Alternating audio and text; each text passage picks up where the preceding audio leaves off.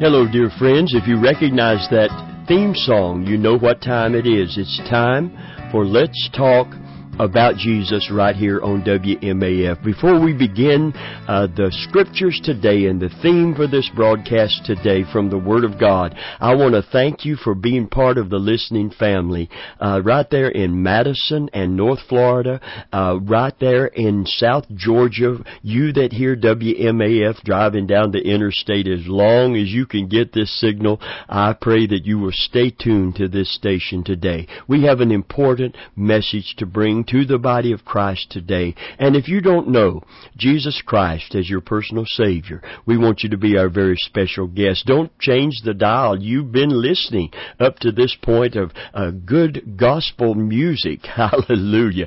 Amen. And we want you to hear the gospel that has inspired every one of these songs of faith and songs of hope and comfort today.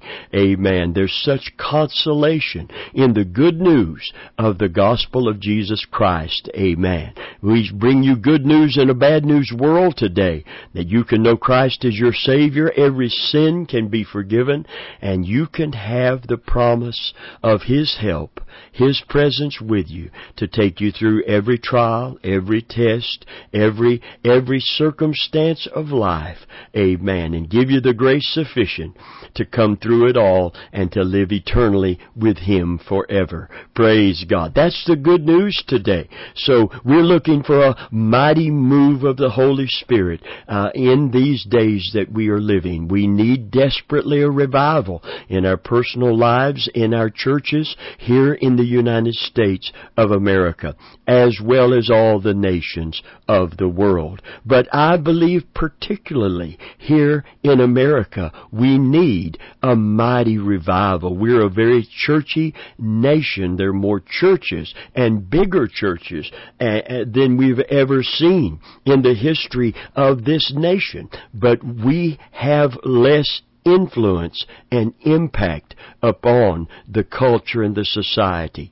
It's like the salt has lost its savor.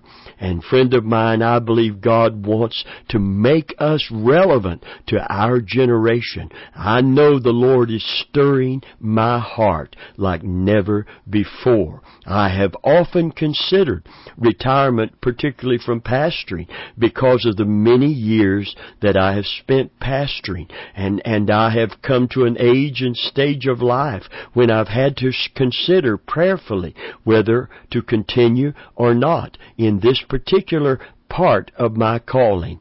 I'll never quit preaching the gospel as long as I have breath in my body, for I am called to preach the gospel. But I have preached to Christians mainly, many of whom down through the years have not responded to God's call to revival. But I believe in our congregation right now, not only our church here in Tampa, but in our listening congregation, there is a stirring of the heart. I believe the Holy Spirit is calling us to a deeper devotion. I believe He's calling us to a rekindling of the flame of the first love. I believe He's calling us to experience the revival that He so desperately wants to grant to us and send to us. So I'm going to be talking just a few moments about preparing our hearts for revival. Preparing our hearts for revival. Just before I do, I would like to invite you to come to our website. If you would type in THCOG, it will take you to the Holy Church of God right here in Tampa, Florida, where I have been and still continue to be the senior pastor for the last 42 years, working on our 43rd year, an affiliate of Independent Assemblies of God International in good standing, hallelujah, since 1974. So we have been in the ministry for a long time, and I believe that the best is still yet to come. And that's why I haven't laid down this mantle of anointing to just preach the gospel as an evangelist. There's still a pastoral heart and call in me for my city and for the church that God has allowed me to minister in all these many, many years. So I want to clarify to you today that what I'm bringing to you on the radio is something that God is doing within me. There's a fresh anointing in my life, and I just thank God for the stirring that I feel deep in my soul today. I want to talk to you about this subject because I'm going to stand by my statement. God desperate in the sense that He wants to save all those that are lost. He wants to move mightily in our generation, in our world. He wants to reach out by His Holy Spirit to every person on this planet and call them to salvation. I believe the mighty last day harvest has begun, and many nations are experiencing a visitation of God like we have never seen, on a scale we have never known, and the reports are beginning to pour in. China is one of those nations. South America is one of those nations. The reports keep coming in. Africa is another one of these nations. And I believe that America is a candidate for a spiritual renewal and a spiritual revival. Yes, one of the most churchy nations in the world, with a church on almost every corner.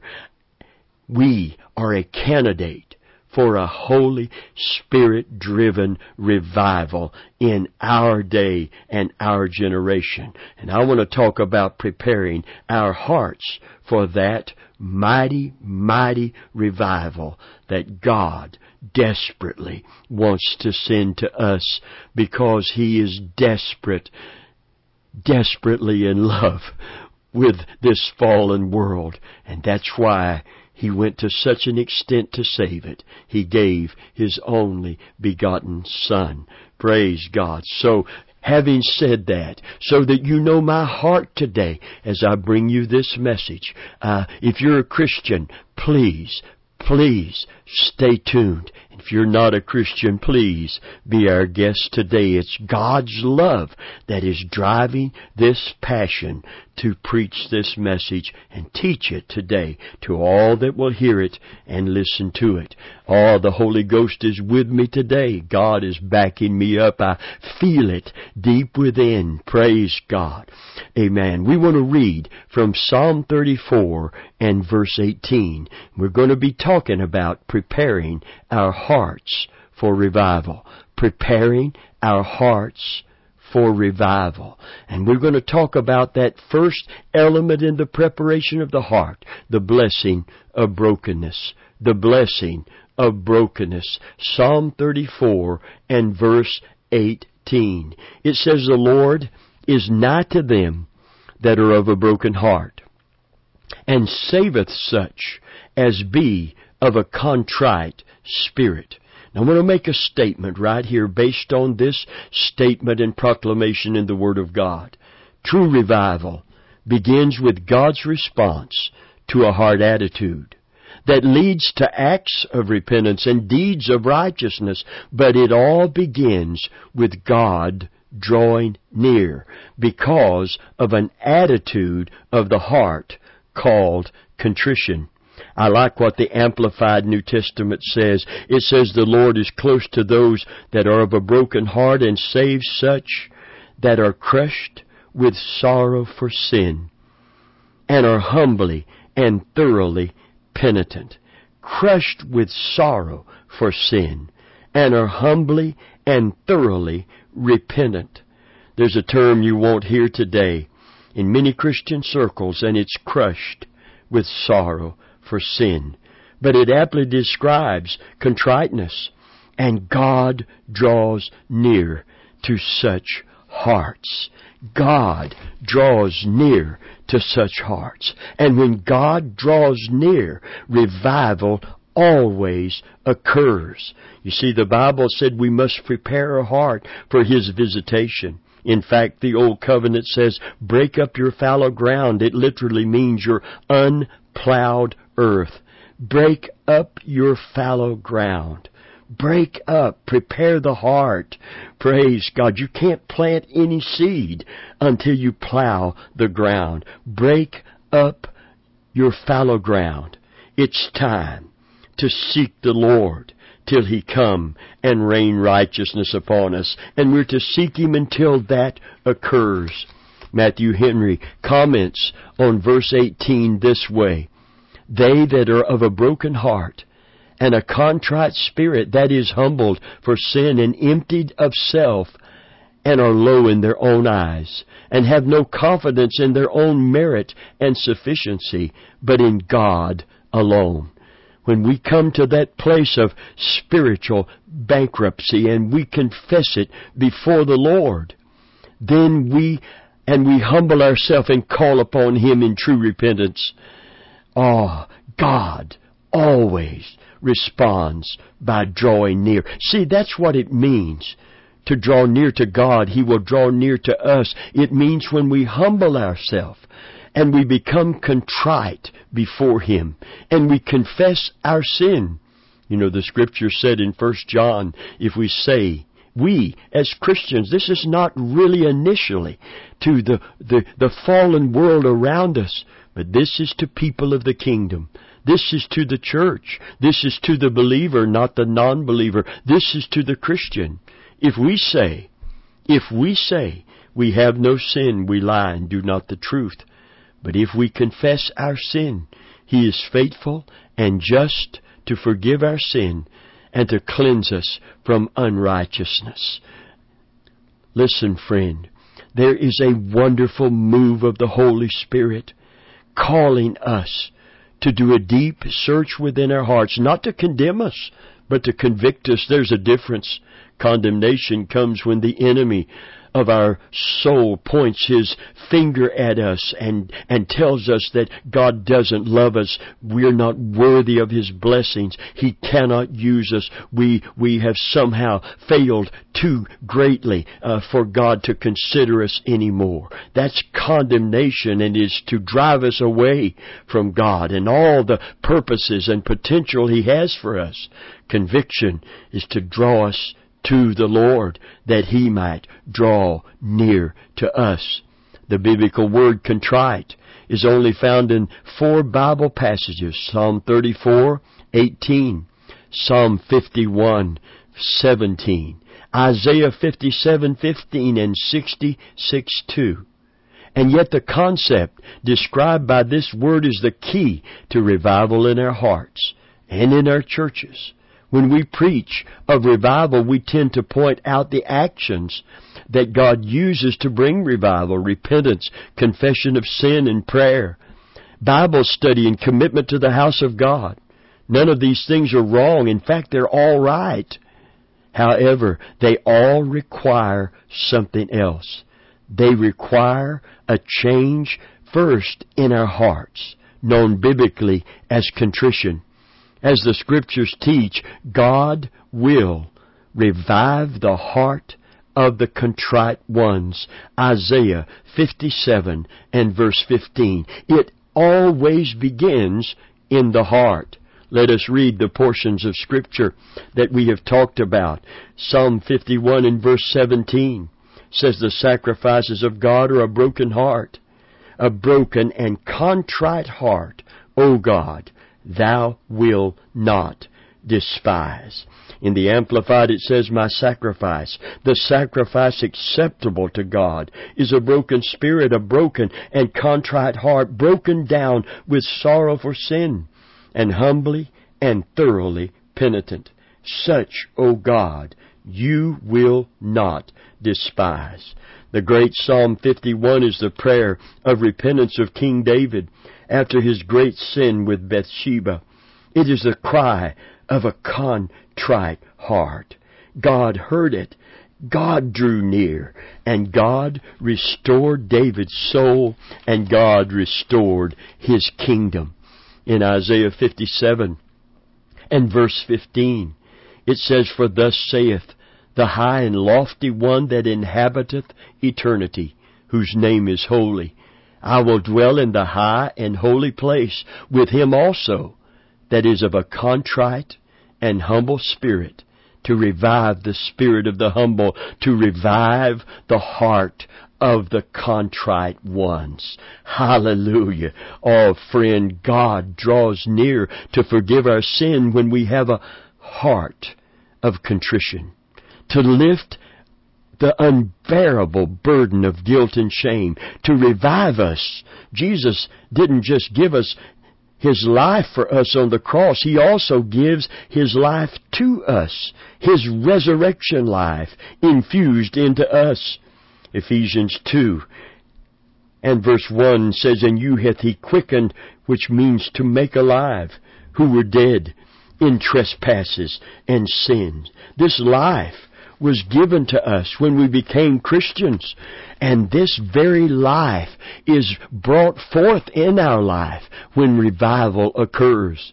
When God sees a contrite heart and draws near to save and deliver, to restore, to protect and revive again. Contrition is demonstrated by true repentance, and true repentance brings forgiveness and restoration. The soul then of the redeemed rejoices. The tongue of the redeemed sings for joy. The enemy is defeated. Joy is restored to the camp. Peace to the heart and mind. Courage and strength instead of fear and guilt and trepidation. There's a renewed faith that reaches up to the Lord and God and declares, "God is for me. Who can be against me?" We pray with total confidence. We speak to mountains without doubt. We see the mountains move, for a mighty God is with us. And it all begins with a contrite heart. It all begins with a contrite heart. Don't ever resist conviction. That's God's Spirit seeking to solicit contrition so He can lead us to repentance, so that God can forgive us and set us free. I say it to my congregation all the time in our church, and I want to say it again and again to our listening congregation. There's nothing wrong with getting right with God.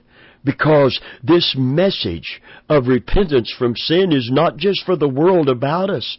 Although if you're not a Christian today and you choose to repent of your sin and receive Christ as your Savior, He's surely calling you.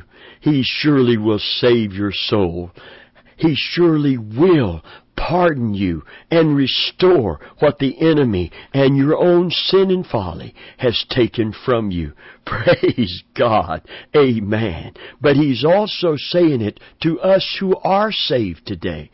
Because if we dare to say we have no sin, that means we're declaring that we are sinlessly perfect, that we never have seasons where we need to repent. Now, I know the Bible said to not let sin reign in your mortal body as a Christian, and to not be domineered and dominated by the flesh or by our enemy, the devil. But we always need this contrition that comes through conviction. There are times when I fail to act as I should act, and I should react and respond with contrition and repentance. There are times when I have attitudes that need to be corrected, and I should go to God and ask His forgiveness and help to make that adjustment. And in order to do that, I need contrition.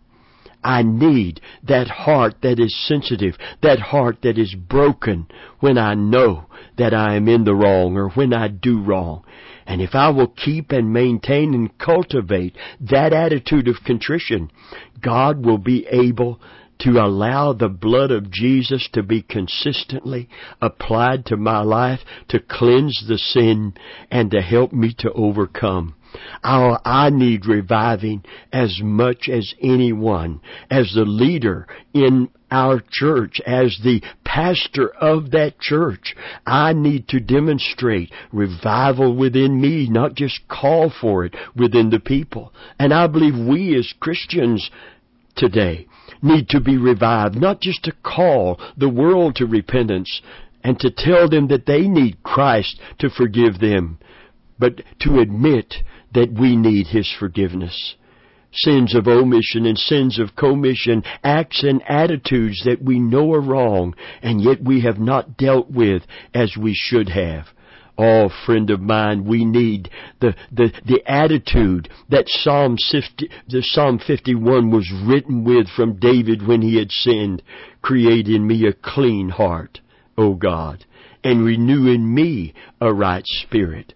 And take not thy Holy Spirit from me. Then, and I want to emphasize an emphasis mine, and only then, but it's biblically correct, then sinners will be converted unto thee. Then transgressors will learn thy ways. You see, revival is not just God convicting the world because we're interceding and suddenly people come in the church and come to Christ. Oh no, it begins in our heart, so the salt gets back its savor, and so that we become what God has commissioned us to be and called us to be, and that is the light of the world, God's luminaries in a sin-darkened world. I want to read this other scripture about contrition from Isaiah 66. It said, Thus saith the Lord, the heaven is my throne, the earth is my footstool. Where is the house that you build unto me? And where is the place of my rest? In other words, where can I come and feel at home? For all those things are mine. My hand hath made and have been, saith the Lord. But to this man will I look, even to him that is of poor and of a contrite spirit, and trembleth at my word. Praise God. The Most High, friend, becomes the most nigh. He draws near when we bow down. He lifts us up. I've always loved this scripture in 2 Chronicles chapter 16 and verse 9. It says, For the eyes of the Lord run to and fro throughout the whole earth, to show Himself strong in behalf of them whose heart is perfect toward Him.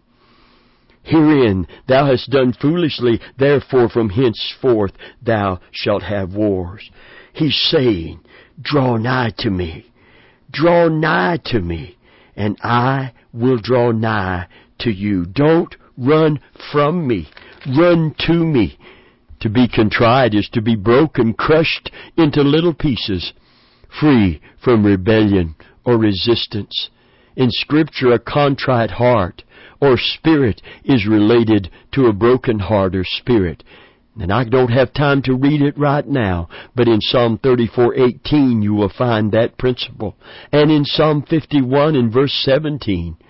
And a humble spirit, Isaiah 57 and verse 15, if you want to write them down. Contrition is that humble spirit that says, I am nothing and He's everything.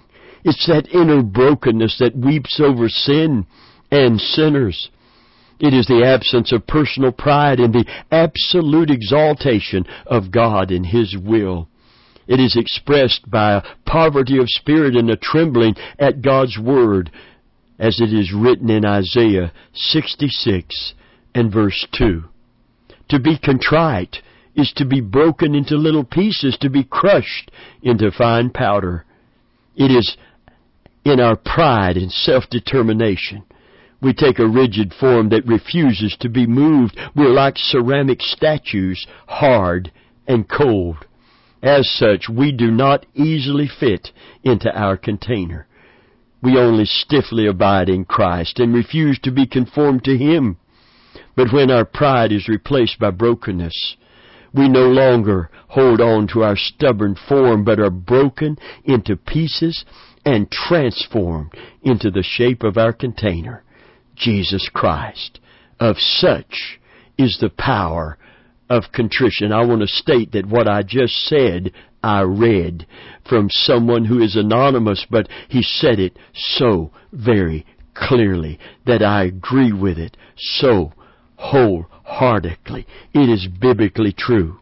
Such is the blessing of brokenness. Someone has said that repentance begins with a despair of self, and then the confession of our sin, and then the forgiveness of sin, and then the restoration that God wants to bring, wants to grant, wants to give. This storming of heaven for a revival, as if God is reluctant and God is aloof in His heaven, unconcerned about all of the lost and damned and dying in this fallen world. That somehow we must persuade the initiator of revival to turn it loose in our world, instead of come before Him and say, we are the vessels. We are the avenues. We are the riverbeds through which you want to let this flow of revival begin.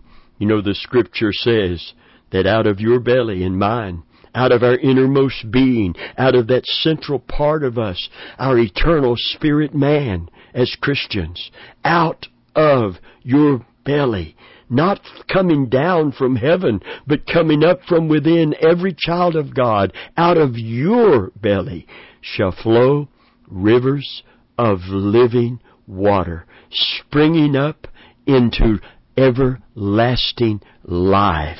Praise God. We used to sing that song, there's a river of life flowing out from me. There is a river of life flowing out from me. It makes the lame to walk and the blind to see. Praise God. It opens prison doors and sets the captive free. There is a river of life flowing out from me. Friend of mine, if all of these rivers begin to flow together with one great purpose, and that is to bring in this last day harvest, to demonstrate, not just define the gospel to the world about us, but to demonstrate the power of godliness, the power of God to call us, to change us from the inside out, and to give us a great victory over sin and self and Satan. Hallelujah. Mighty revival will come. The Holy Spirit will come.